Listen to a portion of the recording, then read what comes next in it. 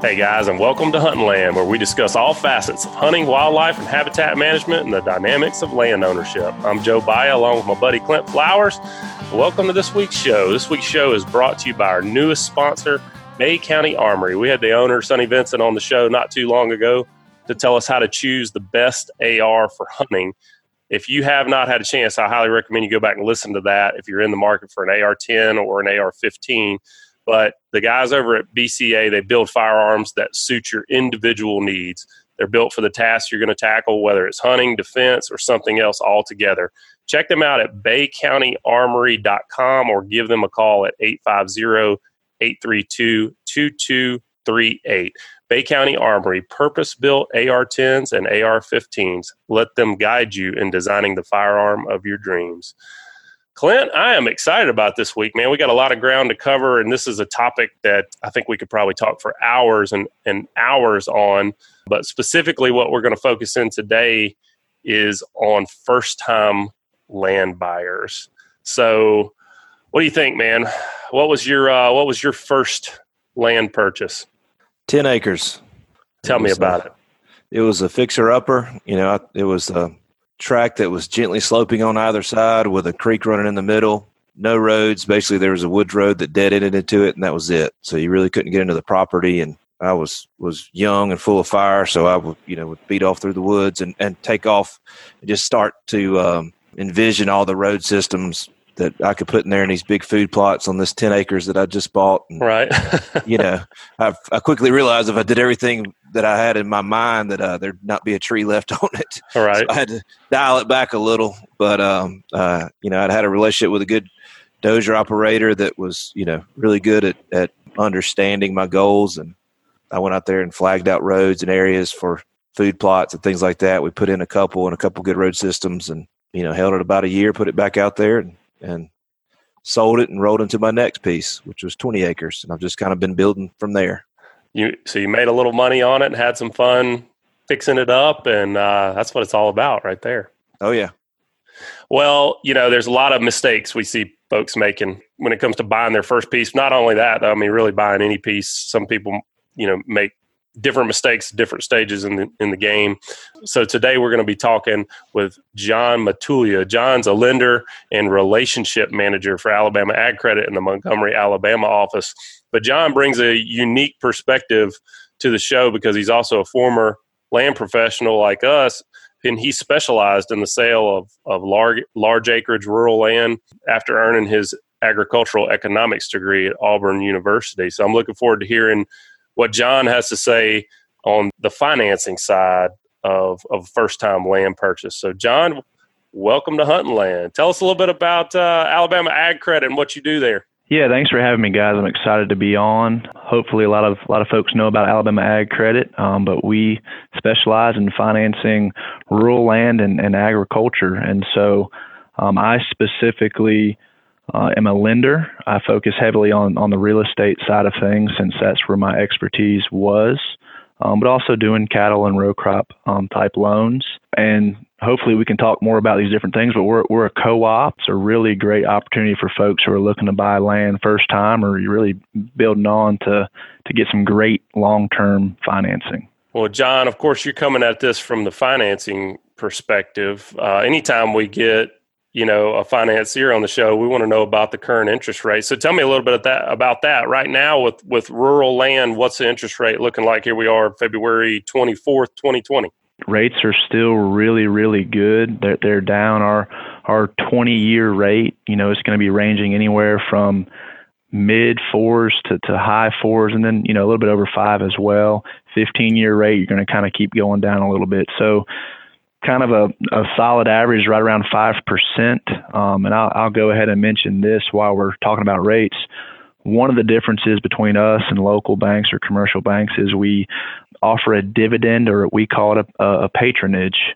And it's something that we do. We're a co-op. And every customer or borrower purchases stock. That stock allows them to vote for our board of directors. It also pays them back that patronage. So over the past 7 or 8 years, it's been close to 1%. Specifically, past 2 years, it's been 95 basis points.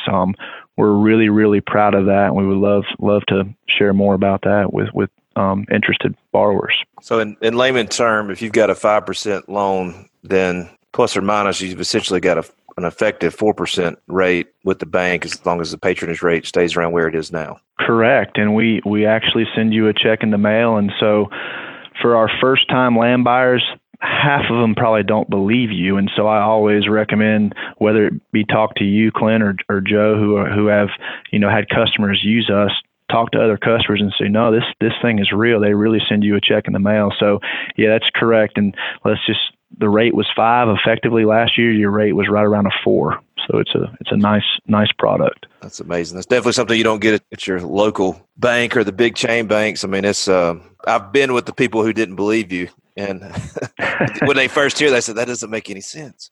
And once they learn more about the bank structure and about the history there, then I've never heard anybody complain about it. Especially when they get that check. John, the focus of today is to make people aware of some of the mistakes that we see commonly people making. And what we want to do, obviously, is hopefully educate folks and have them not make these same mistakes. So when it comes to financing rural land, talk about down payments a little bit. What kind of errors do you see people making, either with their thought process before they learn the reality when it comes to down payments? Yeah, so I would start with everyone kind of thinks in a residential mortgage terms. So whether that be interest rate, down payment, PMI, and all those different things, we're different in that regard. Rural land lending is a touch riskier. If you can think about not making a payment, it's not going to be the roof over your head. It's going to be your land. So 15% down to 25% down, depending on the size of the loan and different factors. But as a first-time buyer, you need to think at minimum 15 to 20% down. And that's where you're going to be. There are opportunities. If you already own land, we can use that as collateral. And then basically you're looking at 100% financing. But we're going to have to be at a loan to value of at minimum 85%. Let me step you back a little bit. So you're talking about using, if you currently own land, what about other real estate? So if a person, like right now, the real estate market's been climbing for several years now. There's a lot of people that have a lot of home equity. Are you able to use other pieces of collateralized real estate for down payments? So the collateral would have to match. And so timber property is considered ag property. It would have to be something like that. It would have to be ag property. However, let's say you have a lot of equity in your home. You can use a HELOC or some other opportunities with another bank, and you can finance the down payment. We would just have to include that in our analysis. So that's an opportunity as well, to where I've seen a couple folks that have done that. Excellent. So tell me a little bit of the differences. You mentioned that you're not loaning on residential properties. Let's talk about that a little bit with regards to rural land loans. What are the differences in a bank like Alabama Ag Credit and being part of the farm credit system? Are y'all governed by a different set of rules? We are. We're a GSE, and not to get into all those different details, but the simplest way to say it is we have to stay in our lane. And so we're not able to just kind of go out there and lend in any type of area we want to lend. We're really here to promote to agriculture and rural Alabama, and really farm credit across the nation. So to provide financing for those folks that have trouble getting it on 20 acres or 80 acres or 100 acres. And I would say one caveat is we do residential loans, but they're rural home loans or barn dominiums, a lot of these things that you're seeing go up with mini farms. And so we can do your primary residence. It just has to fit within farm credit. And fit within rural land. That's right. Outside of the city limits, and it'd be best to pick up the phone and call us and let's talk through it. But there are times where it's better to finance your house through us than it is through a traditional lender. A lot of people have ideas of what they're going to do with their land after they buy it. And that's something that I see a mistake people make. And Clint, I think you see the same thing, is they get an idea that they're going to do one thing with their property that they may not be able to do. So help me understand what someone can do with their land, and let's use timberland as the example. If it's collateralized, if they are financing a property, a piece of timberland, and they're maybe going to use it as a rec track, what are they able to do with that timber? Can they cut it? If they cut that timber, does that money have to go back to you guys? Yeah, so not in every scenario. And back to your former question, the beauty of using us is you're going to pick up the phone and call your lender. So you'll pick up the phone, call me and say, hey, John, I bought this tract last year, 150 acres of timberland. I want to thin, I got some mature pines and I want to thin this. And I'll pick up my phone, call my appraiser who's looked at that tract. We have in-house appraisers that do that, and we'll talk about where we are based upon our loan to value. And in a lot of scenarios, the thinning is going to improve the value of the property. Maybe it needed a thinning. So there's not a one shoe fits all. Oftentimes we're not going to require any money down. Now, let's just say you're going to cut it pretty hard and potentially clear cut some spots. Then in that scenario, because you're removing value from that property, we are going to want to talk about how much we're going to need to take from those proceeds. But if you've got something that is really going to add to the value of the property, y'all will work with the landowners there to. Absolutely. A perfect example is, mixed hardwood pine tract that's never been touched, and really a thinning or some select cut areas would really improve the property. In that scenario, you're gonna make some money and not have to bring us any. So every scenario is different. And another thing I see, a mistake that first-time buyers are making, is that they oftentimes are ruling out properties because it doesn't have a certain feature that they want. A good example is a pond. A lot of times guys will come in and they say, look, I'm just not going to buy a property that does not have a water feature of some sort, or this property doesn't have food plots. I'm not going to do that. But if I'm understanding you correctly, they've got the ability to come in and harvest trees in that scenario. And as long as they're using those dollars in a manner that is going to improve the property, there's a potential to use those proceeds to do that. They just need to speak to you first and obviously, make sure of that. Yeah, absolutely. And I would defer this to Clint, but just from my former experience of selling land, is you're oftentimes not going to find that perfect tract. But if you have somewhat of a vision, you can buy it, and it takes some time to improvement, but you can go ahead and do those things. And an example with us is we can even lend money on farm improvements, putting up fence, putting in roads, and we can put that money in what's called a funds held account and kind of make draws to you as you're improving on that property. So there's a ton of options as it comes to, maybe not finding that turnkey tract, but something that you want to work on and improve over a period of time. And when we're talking about value, I think it's important to point out that that's not always price relative, from a buying standpoint.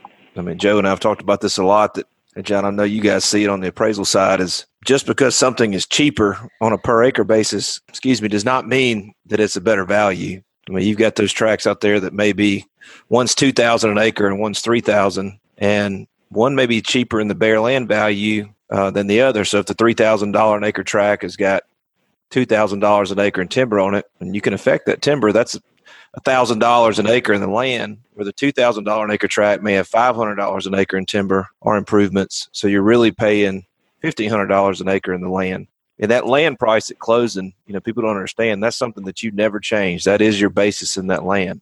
Everything else above that, especially timber or crops, can be affected, harvested, turned into a liquid form of some kind, where that land value, that land price that you paid can't. So cheaper is not always better. Correct. I'd say that's one of the bigger mistakes I see with folks is, let's just use a number, say it's $1,500 an acre, but it's 10-year-old region that's going to take forever to become anything, or you got a 2,500 acre tract of some mature hardwoods that'll become something. So they kind of look at the per acre price without really looking at what's going on the property. Yeah, that's one of the biggest mistakes we see, because they've gotten in such a habit of shopping online, by price. And if they're not used to seeing something outside of this little, plus or minus $1,800 to $2,200 an acre range, or whatever they're used to seeing on per acre values in land in their market, if they see some kind of outlier higher or lower, they make assumptions about it, and those assumptions can really come back to bite you. That's right. That kind of brings me to another mistake I see a lot, and that's this mindset that you've got to get as many acres as possible. There's people want more land, and they always think they want more land. But I mean, you know this, if you're a hunter, you know, if you're hunting a club right now, or you're hunting a large tract right now, you know, there's probably 20% of that property that produces 80% of the wildlife sightings. And it changes from year to year. So there could be 80 acres within 2,000 that if you just had that 80, you'd still kill just as many deer or turkeys or whatever it is that you're wanting to go after. And it seems to be the same thing. It's always this more is better mentality. But what you've really got to look at the property and the productivity of that property. I see it a lot on my agriculture tracks. Folks, you know, they're looking at it. We've got some tracks that are leasing. I've got a track right now that leases at $65 an acre, and I've got a track right now that leases at $120 an acre.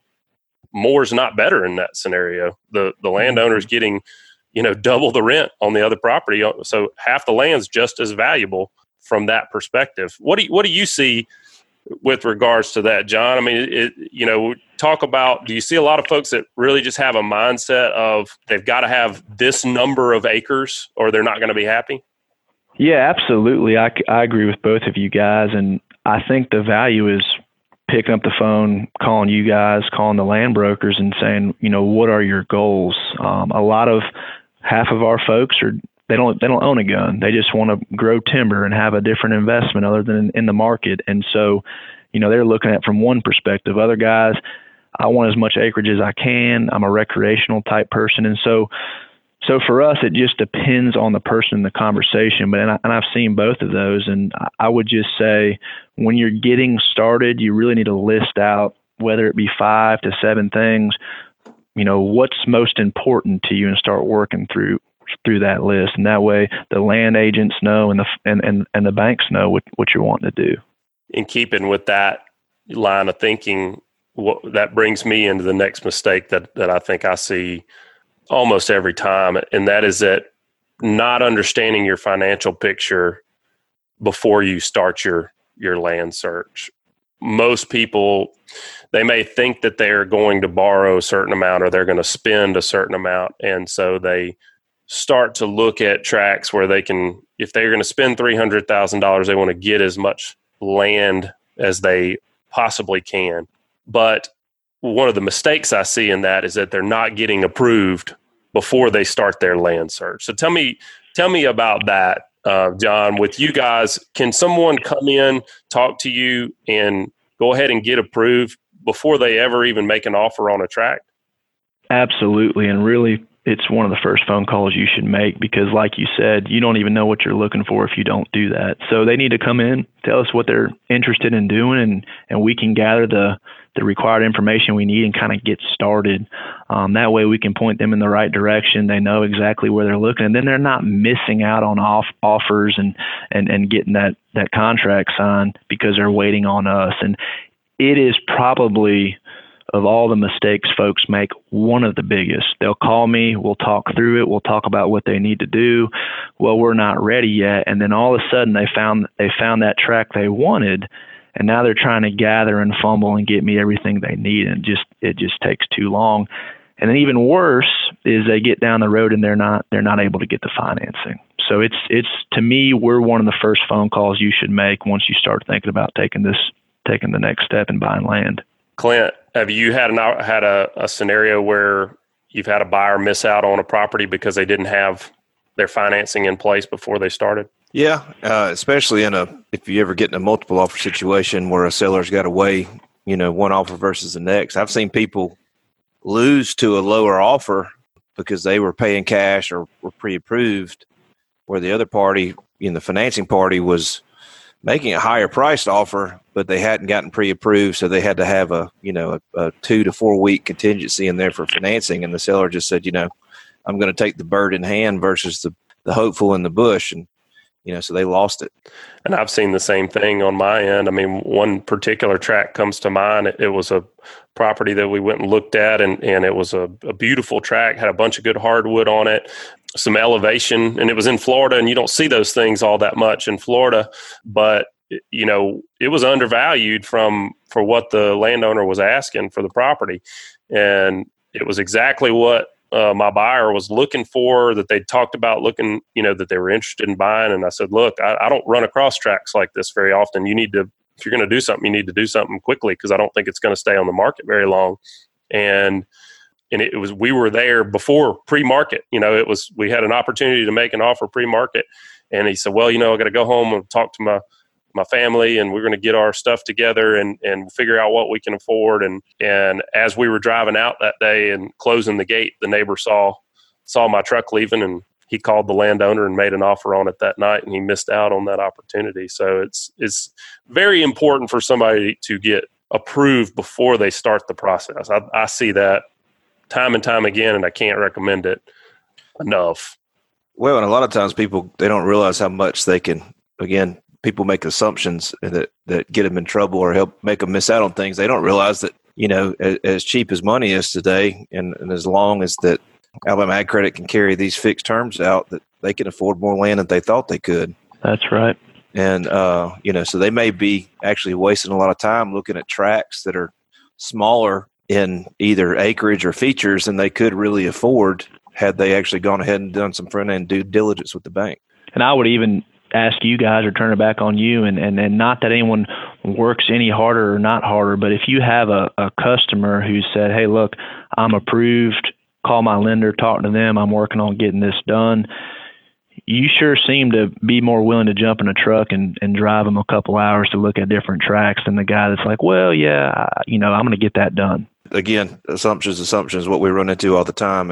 And I try to have those conversations or listen for the so-called red flags that somebody hasn't quite gotten their ducks in a row yet before we go, really waste their time. As a real estate agent, our time's kind of fluid and free anyway, it seems most days, but I hate wasting somebody else's time if it's something that I could have told them up front wasn't going to work. So we run into people that think they're going to go in and cut enough timber off of it to make that down payment, and they don't understand how that affects loan to value, that you can't just do that these days. That, if there's conservation easement deals, they think they're going to walk in there, if it's a big tract or a big buyer with a lot of income that could use that they can do that and not affect LTV, and have to either put more down or different things that come into play, and they just don't understand. And if we ask the right questions and have those conversations, it helps them and make better and more informed decisions. And that's the way we try to start, as best we can. And I think too, we see it a lot where, like Clint was talking about, somebody walks into a situation and they think that they can do something that they cannot do. I'm going to go in there and cut trees, and that's going to be my down payment is one example. But I see the flip side of that too. I see folks that say, well, I can only afford X because I've got this much for a down payment. And they don't always look at the deal from a creative standpoint and say, well, what could we do? What could I do if I pre-sold some timber? What could I do if I came in and was able to improve the property and do some things that make the property more valuable? And then I see it too a lot of times where, we were talking about folks always looking for as much acreage as they can get, but in a lot of scenarios, they're not looking at larger tracts that they may be able to purchase and sell a portion off, and then get into the size of the tract that they wanted and make a little money that way and get down into where they need to be. So it's really just all about going and talking to a lender. If you're going to use financing, you got to just start there. Go talk to your lender and make sure that you understand all the options that are out there, because I'm sure, John, for all these things that we've said, that are maybe not possibilities, there's probably an exception to the rule. You may be willing to do some things that generally are not done. Is that right? You just got to look at every person case dependent. Absolutely. And that's the best thing to do, is pick up the phone and call us and talk to us, even from the standpoint of interest rates. I gave you a 20-year fixed rate. Well, your goals may be something totally different from that, where I can shave off 35 basis points and maybe not fix it for the entire life of the loan. Or there's period lockouts. There's Springfield loans where it's level principal. So there's a lot of other options than just the whole standard 20% down 20 years. That's kind of what you always hear, and that's just not the case. And where I think we add value is we really want to listen, want to know what your goals are, and then, of course, look at your financial situation. We may be able to show you something that makes a whole lot more sense than just a 20-year fixed. Well, John, Clint, what I want to know from you guys, I haven't personally dealt with this yet. So this is something that it seems like it could go south in a hurry. I'd like to know your opinion. And that's buying land as a group. So, Clint, what do you see? What's the mistake guys are making? I mean, they go out with their buddy and they've got this idea they're going to invest in this piece of property, or they're going to buy this dream piece of hunting land. It's their best friend. They know that guy would never do them wrong. They don't plan for the worst. Again, I've said it several times already, but you make assumptions, and my goal is always, hope for the best, but plan for the worst. And, I mentioned how I started with land investments. I'm now I own over 1,200 acres personally, and I own 500 or 600 acres inside of a group purchase with a small group. Then I'm part owner in 8,000 acres with 6 other people.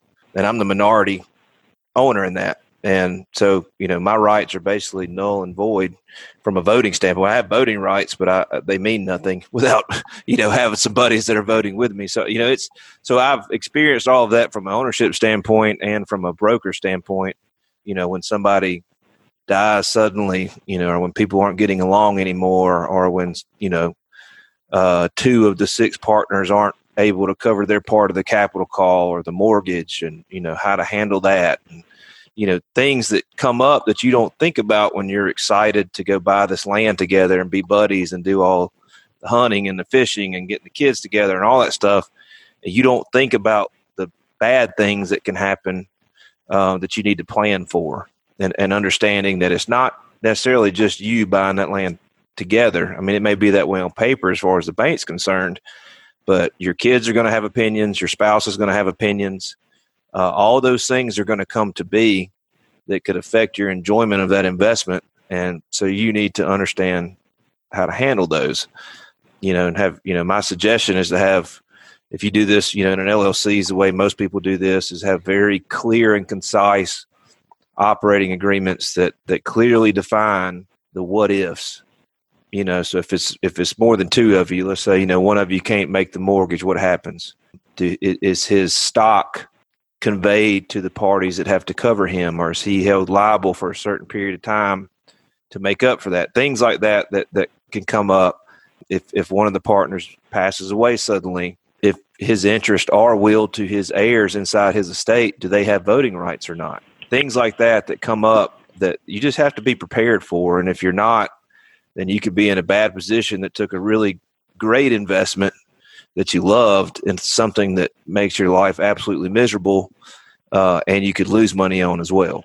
John, do you guys loan to LLCs if they're, trying to do something like this? Absolutely. Surprisingly, I just did 2 separate deals last week that are along those lines that Clint just mentioned. So we do that. There will be parties that are personally liable for obvious reasons, and we, of course, advise them to get with an attorney and really get a strong, good operating agreement, because if something does happen. And the example I can use last week there were a couple folks that were on the deed that were not personally liable. Well, they're having to sign the mortgage and pledge their property. So they needed to understand clearly what was basically at stake with them pledging their property for someone else to borrow the funds to pay for it. So we can certainly do it. We're very comfortable with these. We've seen a lot of them, even recently. But Clint's advice is very good. Yeah, I think what John's talking about, like if there's 4 of you, for example, and 2 of you are paying cash for your part and 2 of you are financing your portion, all 4 of you've got to sign on to the mortgage. That's right. You're because it's essentially your buddies, if it's a buddy or if it's a family member, is pledging your property to borrow funds. So that needs to be understood with clarity, and know that if he stops paying, you can potentially lose your property that you paid cash for. That's a big deal. I just wonder, can they work something into the operating agreement like Clint has to fill all the feeders, and if I shoot a pig, Clint's got to go pick it up. If I shoot a deer, I'll pick it up. That kind of stuff. You joke about that, but that's probably what ends up getting these guys in fights. Stuff that easy, right? I've seen the strangest arguments. As much as I love hunting, of all shapes and sizes of fishing, everything, I've said on countless occasions that there is nothing that can take grown men and turn them into children faster than disagreements on the hows and whys of hunting, with their best friends. And it's unfortunate to see, but it is amazing how often it happens. I've got this down in my list. I don't know if y'all make like a list of things I'll do when I retire. One of the things I'm going to do is I'm literally going to write a book about the politics of a deer camp, because it'd be 1,000 pages with all the stories. I mean, it's unbelievable how quickly friendships can go south over a daggum pine goat. But I'll tell you what, though, it can. There's good stories. Let's just say you're in a big club with a bunch of different folks, and you and a buddy who have a good relationship say, you know what, let's look for 150 acres, and it's more affordable than you think. And instead of having 1,000 acres, you got 150, but it's yours. It's tangible. You can pass it on to your kids. So there is those success stories as well that I've seen this work out. That's what I was going to say as well. What you find many times is in those group situations is the larger the group is you find your core group that you align with the most, and you can kind of back out of the lease or the club, whatever situation you're in, and really go pursue that one where that's going to be almost like a family. I mean, it's going to be a true friendship and really turn something into a trophy property that you might not have been able to do on your own. And I manage about 40 hunting leases for private landowners every year, and I was actually talking to somebody this morning. We see 6 or 8 of those type deals roll out every year where they're tired of the lack of control of leasing and they're ready to buy. So they call me and say, all right, help us get started. How do we do this? And that's we start basically hitting the same kind of bullet points that we're hitting here today. But it's good to see when that happens. So that infamous phone call, do you do hunting leases? You can actually say yes. Well, that's kind of a loaded question because it feels like about 2,000 times a year, and I want to help everybody out, but at the same time, I only got 40. That sounds like a lot, but in the hunting lease world, it is not. I know some of these asset managers, some of these larger companies that manage 2,000 and 3,000 leases every year, and I don't know how they do it, but they do. So it's But anyway, we do leases. I have very little turnover, for the record. I'll be happy to suggest other places to look if I can help you. One of the things I'm starting to see more, especially as when we're in these good economic periods and everything's up. One of the mistakes I'm seeing is people are building too much on their property. They're doing too much. They're improving it too much with things that aren't necessarily adding value. So that's a big mistake I am starting to see. Clint, what are you seeing? Do you see that a lot where a guy just builds too much cabin or too much lake, or what do you see as the biggest one? I'd probably say the lodge, the camps are probably the most, lakes can get out of hand, but at the same time, as long as you're on lakes, people misunderstand that surface acres equals cost, and it has nothing to do with surface acres. I mean, it can, but most of the time it's the dam is where your cost is. Mm-hmm. So if you don't spend too much in that trying to build that site, then you'll come out okay. On camps, and also lakes or water features are more universal in terms of the market, in terms of people liking them. Camps are like houses. They're very specific. People may not like your colors or your layout, or people are very picky when it comes to things like that many times. But the main problem we see is that cost exceeds value. So you're in a rural community with not a lot of contractors, so labor and material cost is high. So let's say you spend $150 to $200 a square foot to build a nice lodge. Well, as soon as you finish, it is promptly worth $75 a square foot because of its location. And so if you don't have some value and use in that, or you don't own it long enough to have that appreciation factor kick in to recover some of that cost, so if you try to do that and then sell it a year later, you're going to lose money on that. And, that's the case on my own personal family place. I mean, we did that, but we knew that going into it, and we have no plans to sell it. So we're okay with that.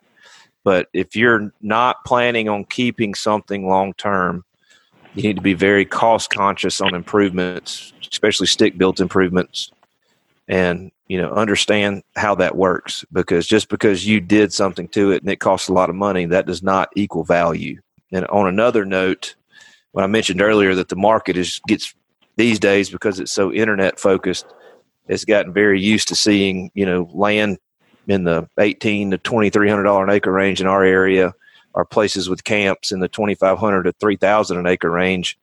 If your cost of improvements makes you jump out of that bracket, you will have a harder time selling it, just because people aren't used to seeing it and they immediately label it as overpriced. Doesn't mean it is, but that's their initial reaction. So it makes it harder to convince them to open that link or call you, or whatever the case may be, call your agent to help sell it. So when the more acres you have, the more you can spread the cost of that improvement over that acreage, so that when people look it up, even though this logic doesn't really apply from a appraisal standpoint, if you take your number of acres and divide it into the cost of your improvements, it creates a per acre rate, and you add that to your cost basis, and it kind of tells you, well, do I fall in the range of what properties like this normally sell for? And if you do, then you're okay. And again, that logic is crazy and shouldn't apply from an appraisal standpoint, but that's just the way we see it work in the market. But if you take that per acre rate of the cost of your improvements and it jacks it up $1,000 an acre, then you're going to have some trouble. And that we really see that on 100, 200 acre tracts, that somebody builds a giant lake and a giant barn and a giant lodge. Well, their per acre cost is $6,000 an acre. Well, when the average ones are $3,000 an acre, we're going to have trouble moving it. I mean, we'll get it moved, but we're going to have some trouble compared to a normal tract. It gets back to that filtering you're talking about too, Clint, and what we talked about earlier in the show of always looking at properties from a price per acre basis. There's too many people that are always looking at it from a price per acre basis, and whether we like it or not, or whether they should or shouldn't, they do. And so when they set that filter online, I'm not going to look at properties over $3,000 an acre, because in their head that's overpriced. So they'll never even see the property. It's not that they won't like it, or they just won't ever even see it.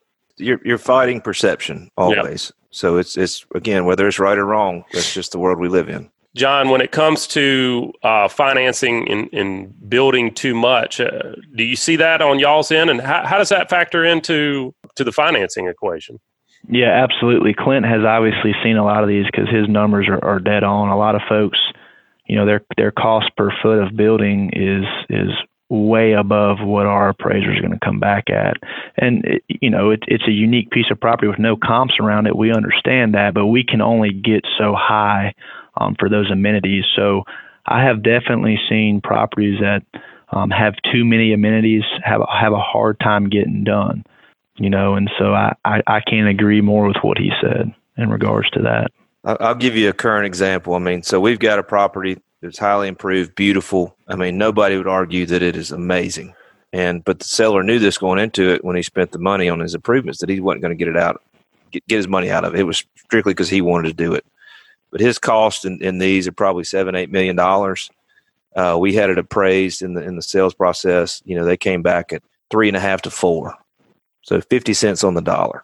And, so you just got to keep these kind of things in mind when you go in there, because, again, people get really excited about this. And if this isn't going to be your forever property or your forever home, you better be thinking about it, because, again, we'll come back to haunt you if this is something that you plan on liquidating in a year or two. And that's the answer. For us, of course, we've got to consider risk. And so if we have to take this thing back, how easy is it for us to sell it? How easy is it to get rid of? And if there's so many amenities and we put so much value on those amenities, it's difficult. But land, on the other hand, just raw land, timberland, is not as hard. Or a reasonably priced barn or cabin. Folks want those things. Right. It's just that top of the line is where it becomes an issue. What I see is when you start getting over about 3 bedrooms, is when we start getting into more harder to sell properties from a cabin standpoint. 2 bedrooms, 3 bedrooms, with kind of a dedicated master. That seems to be the sweet spot. When your dream is to shoot a deer while sitting on a floating raft in your swimming pool, that's when things start getting cool. A little hairy. Well, and here's the deal is too, you can buy that 300 acres that has no improvements on it, and we can do the construction. So that's what ends up happening is like, hey, this is my forever place. This is where I want to have Thanksgivings with my kids and so on and so forth. They don't want to buy your cabin. They want to build their cabin. So you run into that quite a bit as well. Yeah. I mean, and that's what I was saying on the subjectiveness of especially cabins. There's a lot of water features. People aren't going to get as picky about the size or shape or dimensions of your lake. But when it comes to a cabin and you start involving spouses and family members, there's a lot of opinions that come into play. I mean, we all see that on our regular homes, much less the hunting cabin. So you get an opinion at your regular home? Basically, mine doesn't count. Right. I'm going to tell you that. You still get to have it, but it's over. It means, it's kind of like my ownership interest in that other piece of property. It doesn't really mean anything. Right. But I'm there. Thanks for your vote. No, go sit in the corner. That's right. So even my kids now just say nope. They just go ask mom. So I'm not really. I'm just kind of the decorative opinion, but anyway. But it's again. I don't want to deter people from buying places or building cabins or for the intent of selling. It's just you won't just be conscious of these things. And I think some people sometimes they make assumptions. They get too caught up in the moment and become emotional about it. And you got to realize that the hammered copper sink at the hunting camp probably is not the way to go if you don't plan on being there for more than a couple of years. Clint, I had this question come up this week, and this is another thing that I think it's a mistake. It's a misconception about buying land, and I always get the question of, do they have a survey? And sometimes they do, sometimes they don't. But I think it's widely thought that you have to have a survey to buy a piece of land, and for that to change. So, John, on y'all's end, from the financing end, can you finance a property without a new survey being done? Yes, absolutely. We do not always require a new survey. So as long as there's a valid legal description and the attorney can ensure that property, offer a lender's policy on that piece of property, we don't require one. So I always have that conversation and say, we don't know until we start doing title work and my appraiser starts looking at what the description says. But that is probably one of the bigger misconceptions for my first-time land buyer folks, that they think 100% of the time we need a new survey. And me personally, this is just me, I'd say probably 25% of my deals have new surveys. So, Clint, I would say that the majority of the time that I get that question, it's coming from a residential, either realtor or sales professional that's mostly selling houses. What about you? Yeah, or either the first-time buyers that just don't understand, and what they're trying to say, and what they don't realize it is what John said. You have a clear, concise legal description. That is the requirement, and that is what a survey provides. But if you already have one, then you don't need the survey. Or if there's unmarked boundary lines and established boundaries aren't clear, it's some other reason to need a survey. But if the legal description is clear, then you don't need it. And I probably have them. I see them in less than 5% of our deals. And most of the time, especially with today's technology from an acreage standpoint, if somebody's concerned about that, we can get even they can get on their own within about 1% margin of error just using the GIS systems that are out there. So, if you're paying $2,000 an acre and you're going to have your margin of error is let's just assume it's a $5,000 cost if it's on the negative side to you, but the survey to confirm that is going to cost $25,000, then you're not going to pay for a survey because it's just not worth it. And that's typically the main reason we don't see one is that the cost outweigh the benefit. I love having one, but it's just not always needed. And I've got a great group of surveyors that I kind of I'd say keep in my land broker toolbox that we rely on heavily when we need one. But we just, as long as you've got well-established boundary lines and a clear legal description, we just don't usually need them. Well, I took a shot at my residential agents, and I love my residential agents. Don't get me wrong. I've got a lot of buddies that sell houses and do that. But I think that's also one of the mistakes that first-time land buyers make is that they work with a residential agent to try to help them buy land. You see this? How do you feel about that, Clint? And how do you feel about that, John? Do you want me to take it, Clint?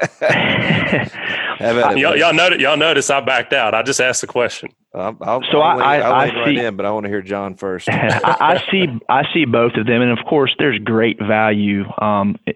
If you're buying land, you should be using a land professional. I mean, it's that simple. Oftentimes, the questions they're asking me, I can tell you who they're working with when they're asking me those questions, because Clint's already handled those questions before they've gotten to me if they're using a land professional.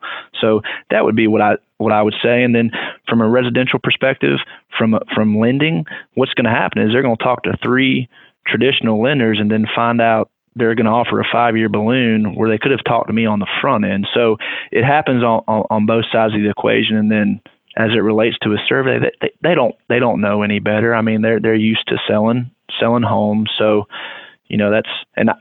the last thing I would say is the attorneys, and Clint, I'm sure, has a lot of attorneys down his area that really focus on land and understand land, and as do we. So, as do we have attorneys up here that do that. So to me, that's the value in knowing that you're being led by someone who understands the real estate that you're purchasing.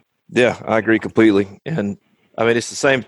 It falls right back on me when it comes to houses. People that know me or they like my negotiating style or whatever you want to call it, say, hey, I don't like dealing with 15 residential realtors to go look at homes or beach houses or whatever in these markets. So can you handle that for me? And yes, technically I could because I have the license that's required to do that. Should I? That answer is rarely, because I'm not an expert in that market that they want to buy in. So what I do for them is refer them to an expert, somebody that's my equivalent in that market. And that's the way that I represent them properly. And as a realtor, if you see an agent with that R behind their name, which I am, as part of a member and of the Realtors Land Institute and an accredited land consultant, we all adhere to a code of ethics. And part of that code of ethics states that if we're not an expert in that field, that we understand and agree that we should back out of that transaction because we're not properly representing our client. And a lot of these agents don't remember that part of the code. And, and what it comes down to is just properly representing people. So if you're not an expert in that field and they need you to be or they've asked you to be, then tell them that and find them the person that is. And that's how you represent them properly, is getting them to a land professional in our business, or me if I'm referring them to a commercial professional or a residential professional, because that's not my specialty. That's not my niche. I own those type of properties, but I don't feel confident enough to represent people most of the time. So it's just about understanding, what's best for your clients and protecting them, not just about making a commission or chasing a dollar. We're all in business to make money. But, you represent people poorly 1 or 2 times, you can go out of business very quickly. So, I try to think first and foremost about the ethics of the situation, not just a commission, and try to do what's right. And I offer those, when we run into this with residential agents and I can tell that they're struggling, they can't show the property because they drive a Toyota Camry and they need to go show 100 acres of timberland or those aren't extreme examples. I had that last week. I had to push a lady out of the sand 6 months ago because she couldn't, after promising me she could show the property, she couldn't. And I was just happened to be there anyway out of support. And she got stuck within 5 minutes of being there. Couldn't properly identify pine trees, things like that, that we run into constantly. And, so when I hear those things or I feel like that situation is coming, I try to just have honest conversations with them and say, look, it's obvious this is not your specialty. Can I offer you a referral opportunity or things like that where we can, make sure that your folks are in good hands? And sometimes that may not even be a referral to me. It may be to somebody else in our company or on our team or it's not always about me or me as the agent. We want to focus and make sure that we're taking care of people on both ends so they're making informed decisions and don't look back on it later poorly. They want to feel like they had all the facts and were able to make a good educated decision on their land investment. not everything in life is about making as much money as you can off of the quote unquote prospects that walk in your door. And that's the biggest thing, is that you're able to step in and do what's right for the person and make the decision, to hand that business off or to refer them to someone else, because that's what they need. Right. And people say to us all the time, well, you're a really good salesman. That's why you're successful in this. And I rarely sell in the way that I think of as a salesman. It's more about problem solving for people. So their problem is that they want to buy this kind of land in this area with this type of improvement or age class of timber or whatever the case may be. Or they're selling because they've got tax implications or estate implications, or somebody died, or there's a conflict, or somebody went to jail, or whatever the thing you could dream of after 16 plus years in this. I think I've about run into all of them by now. We are solving that problem. We are not selling something. And as long as you represent and help people and solve that problem, the business will come. So that's what we focus on first and foremost. So Clint, with regards to first-time land buyers, in your experience, how many times do you see that the first-time land buyer gets the property they've dreamed of and they're just totally happy with it and they stay with that one for the rest of their life? Short answer is rarely, but it usually depends on their age and where they are. But if you're a younger person, it's rare, because especially on the first-time land buyer, because they, again, I guess my go-to word this go around, but they made assumptions about what they wanted or didn't want or didn't need, and they come to find out quickly, or within a year or two, that I was wrong. So now it's time to. It doesn't mean it was a bad piece of property. It just wasn't the one for them. So now they call me and we start working on opportunities and vehicles to move them forward into the next piece. Yeah, I would say I see the same thing. I was on a tract yesterday. It's 235 acres, beautiful property. It's got great hunting, good timber, nice cabin. I mean, it's somebody's dream property, but the current owners, they just don't go there very much. They thought they would use it a lot. They thought it was going to be a place that they'd get together, and they're not doing that. And so they're going to sell it.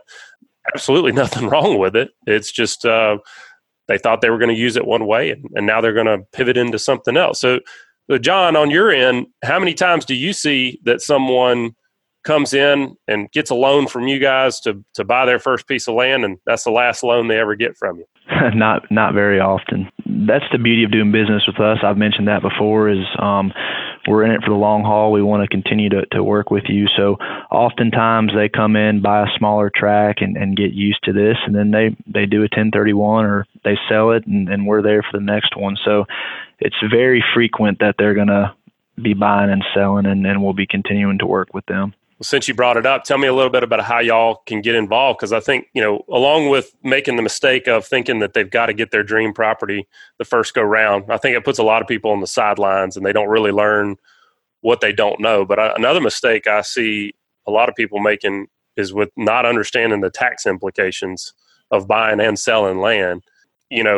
Just as an example, not a first-time land buyer, but a first-time land owner. I had a person who inherited some land the other day, and they were not under the understanding that by getting that land appraised, they were able to establish their basis in the property, and that would have had far-reaching negative tax implications for them had they not established that basis in the property. But since you brought up the 1031, how do you guys get involved in that?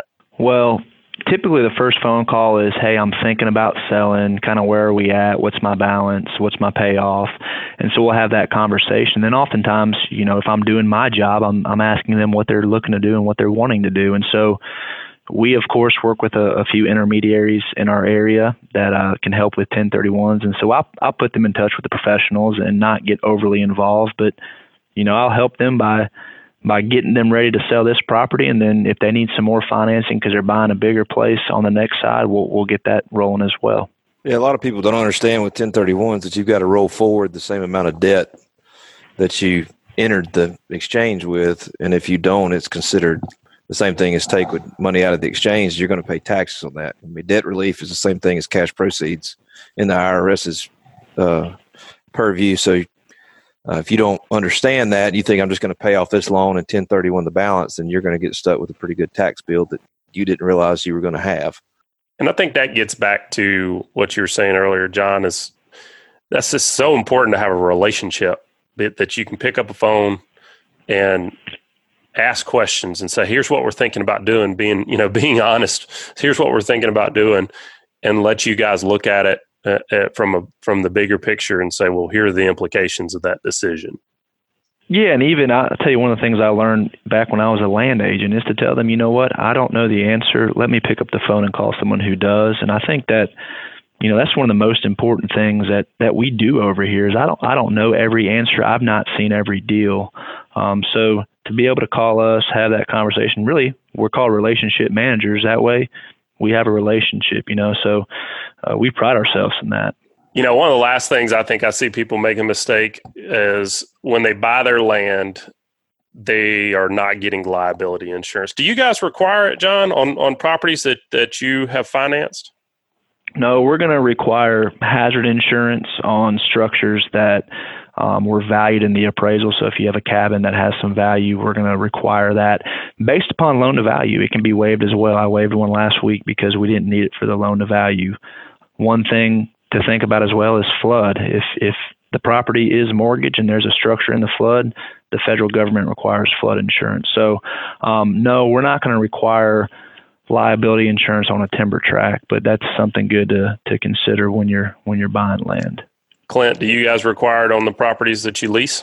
Yep, and that indemnifies the lessees, lessor, and any agents involved. It's just so cost effective these days. I mean, it doesn't make much sense not to have it.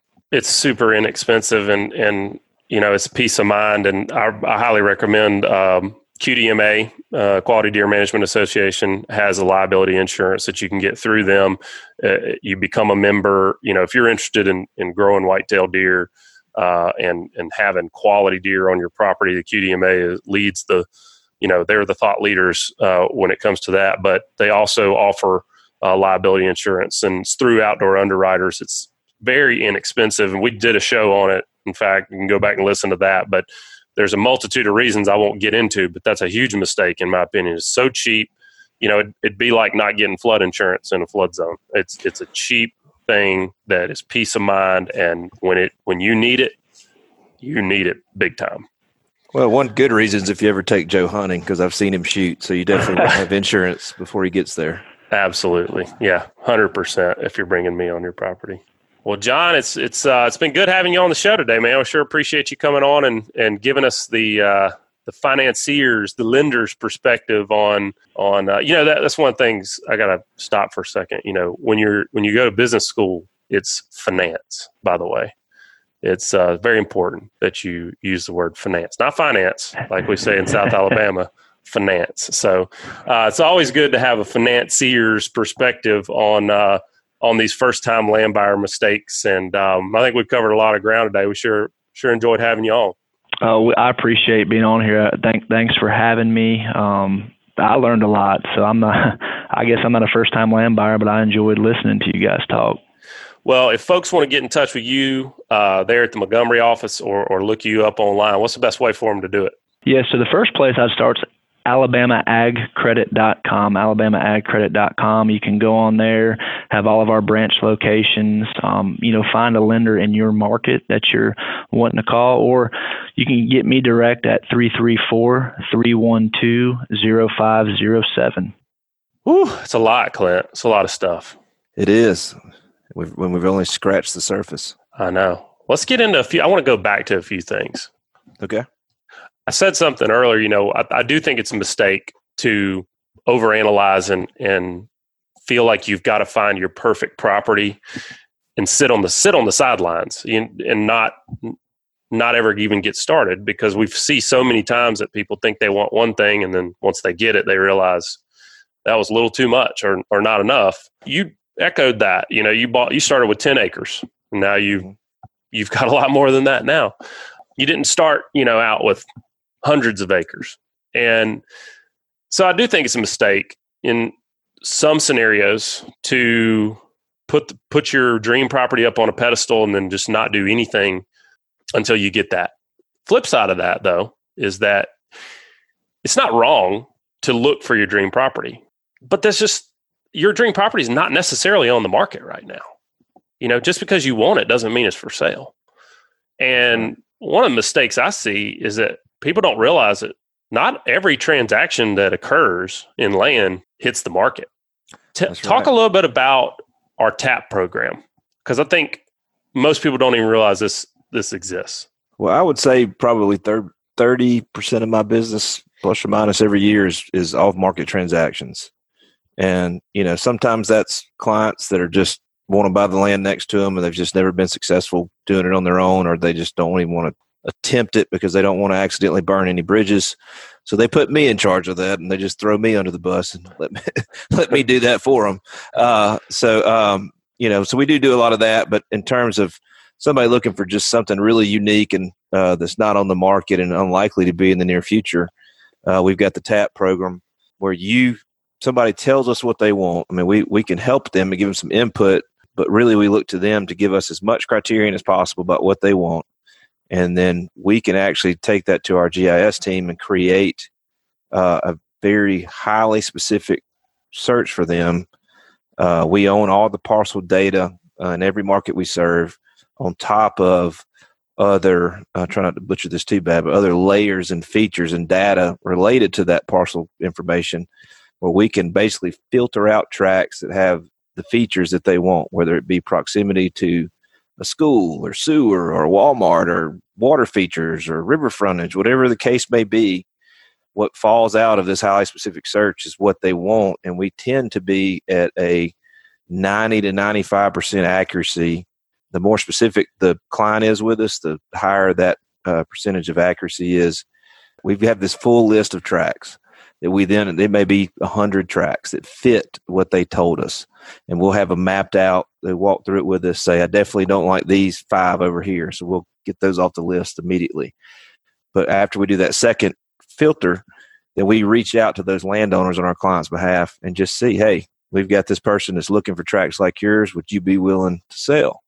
And if they are, great. We move forward, we explore it. And if we're able to meet on terms, we close. And many times you have an opportunity to buy something that fits exactly what you want that never came to market. So you didn't have to face that high level of competition, things like that happen when a property comes to the open market, and people love it. I mean, our clients that have done it absolutely love it.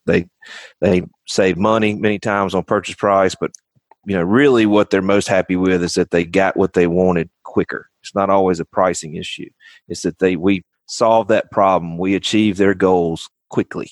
Right. And that's really what I wanted to make sure I made a point of, is that I'm not saying to settle when I say, don't wait on your dream tract. I'm not saying to settle. I'm just saying you got to get started somehow and learn what it is. You don't know what you don't know. And the TAP program, though, for those that are looking for something specific, is a unbelievable resource. I still can't believe this. You're talking about referring people to the experts. Our GIS team is unbelievable with regards to what I still can't believe. We can find, if you want an irrigation pivot with, and it's only, whatever it is, they can drill down and find it. So the last one we did was 1,000 acres on a river. If it wasn't on the river, he wanted a water feature inside a certain area of the state with good access and good soils.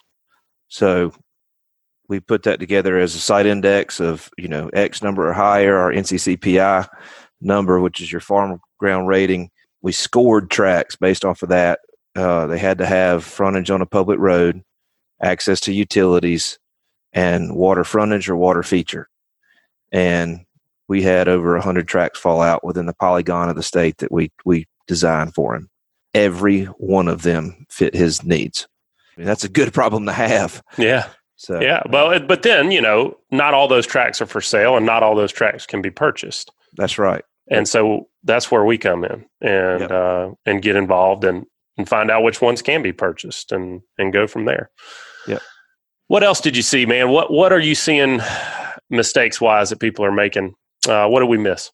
A lot of people don't understand. They've heard of 1031 exchanges and know the basics, but they don't understand that you can exchange out of rental properties or other investment real estate that isn't land and 1031 into land, or they don't realize that you can use that as those proceeds as your down payment with the bank.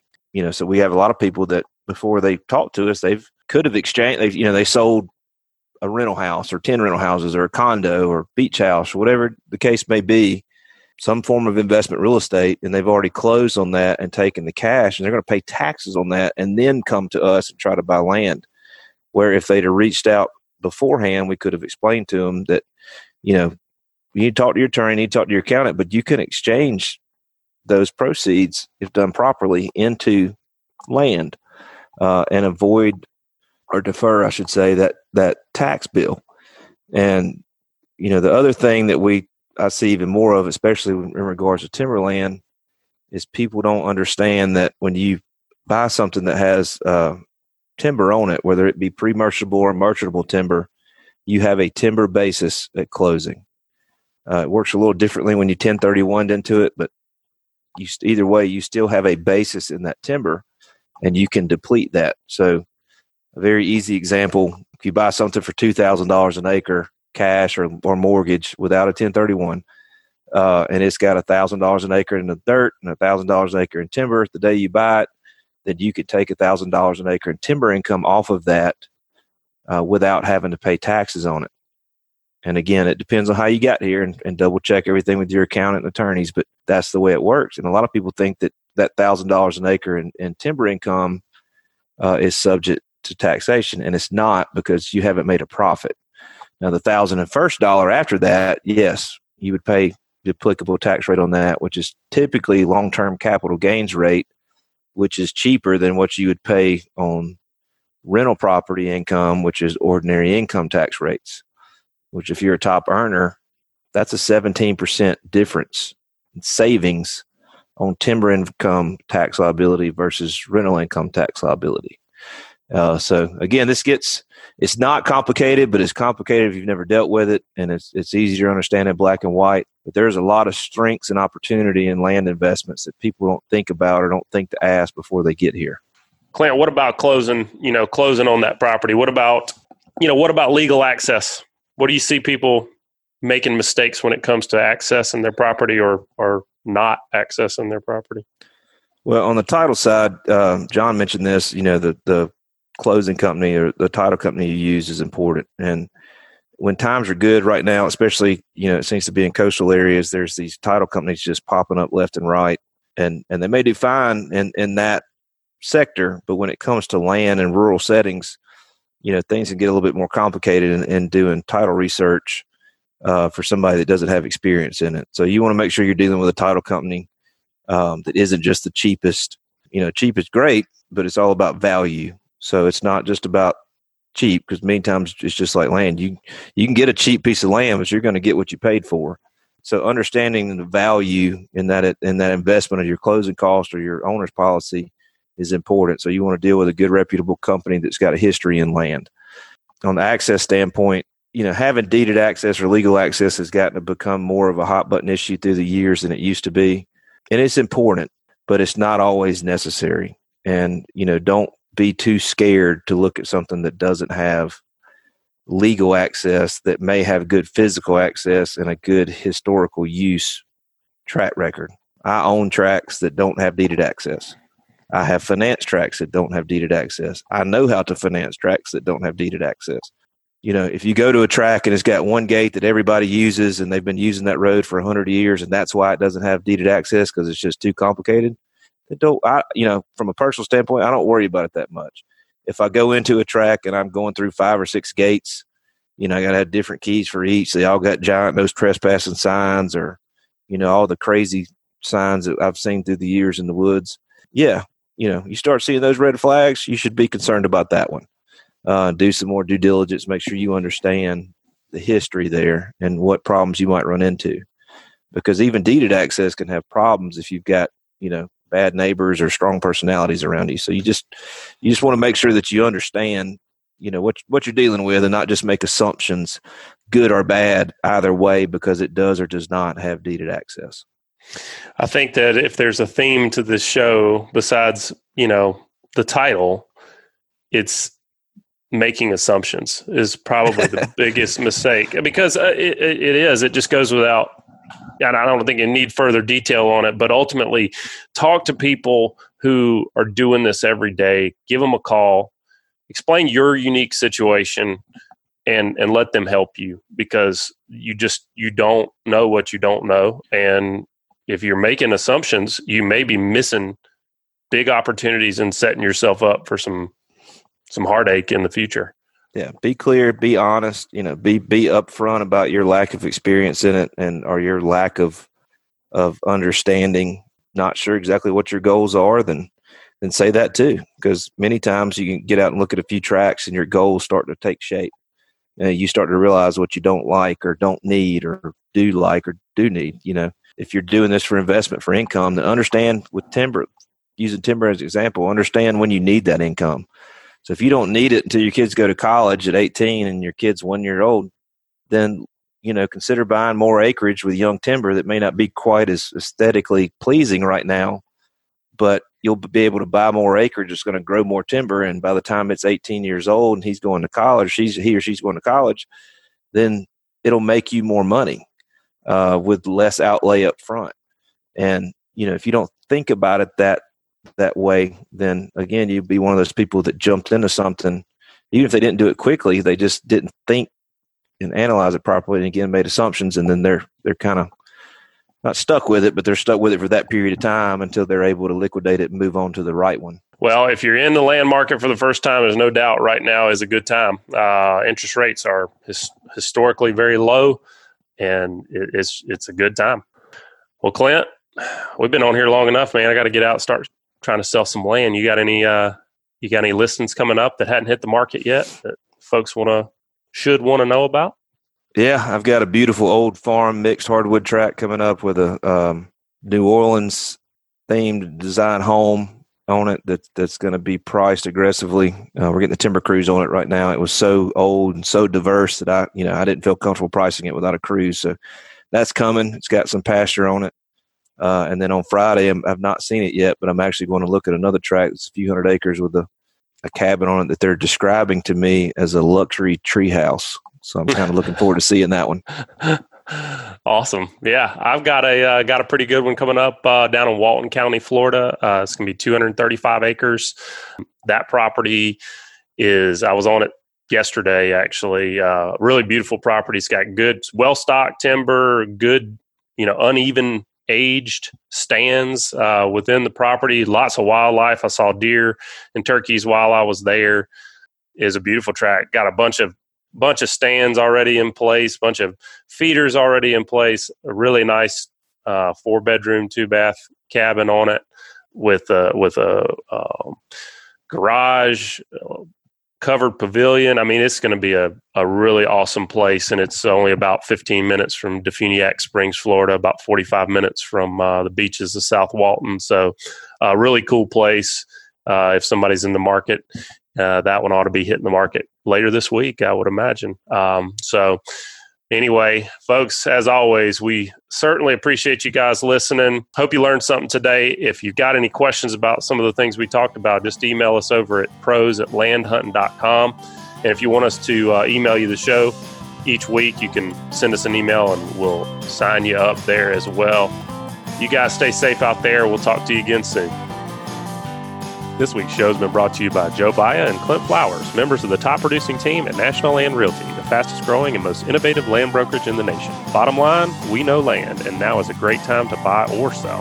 Want to know why? Shoot us an email at pros@landhunting.com or call us at 855-NLR-LAND.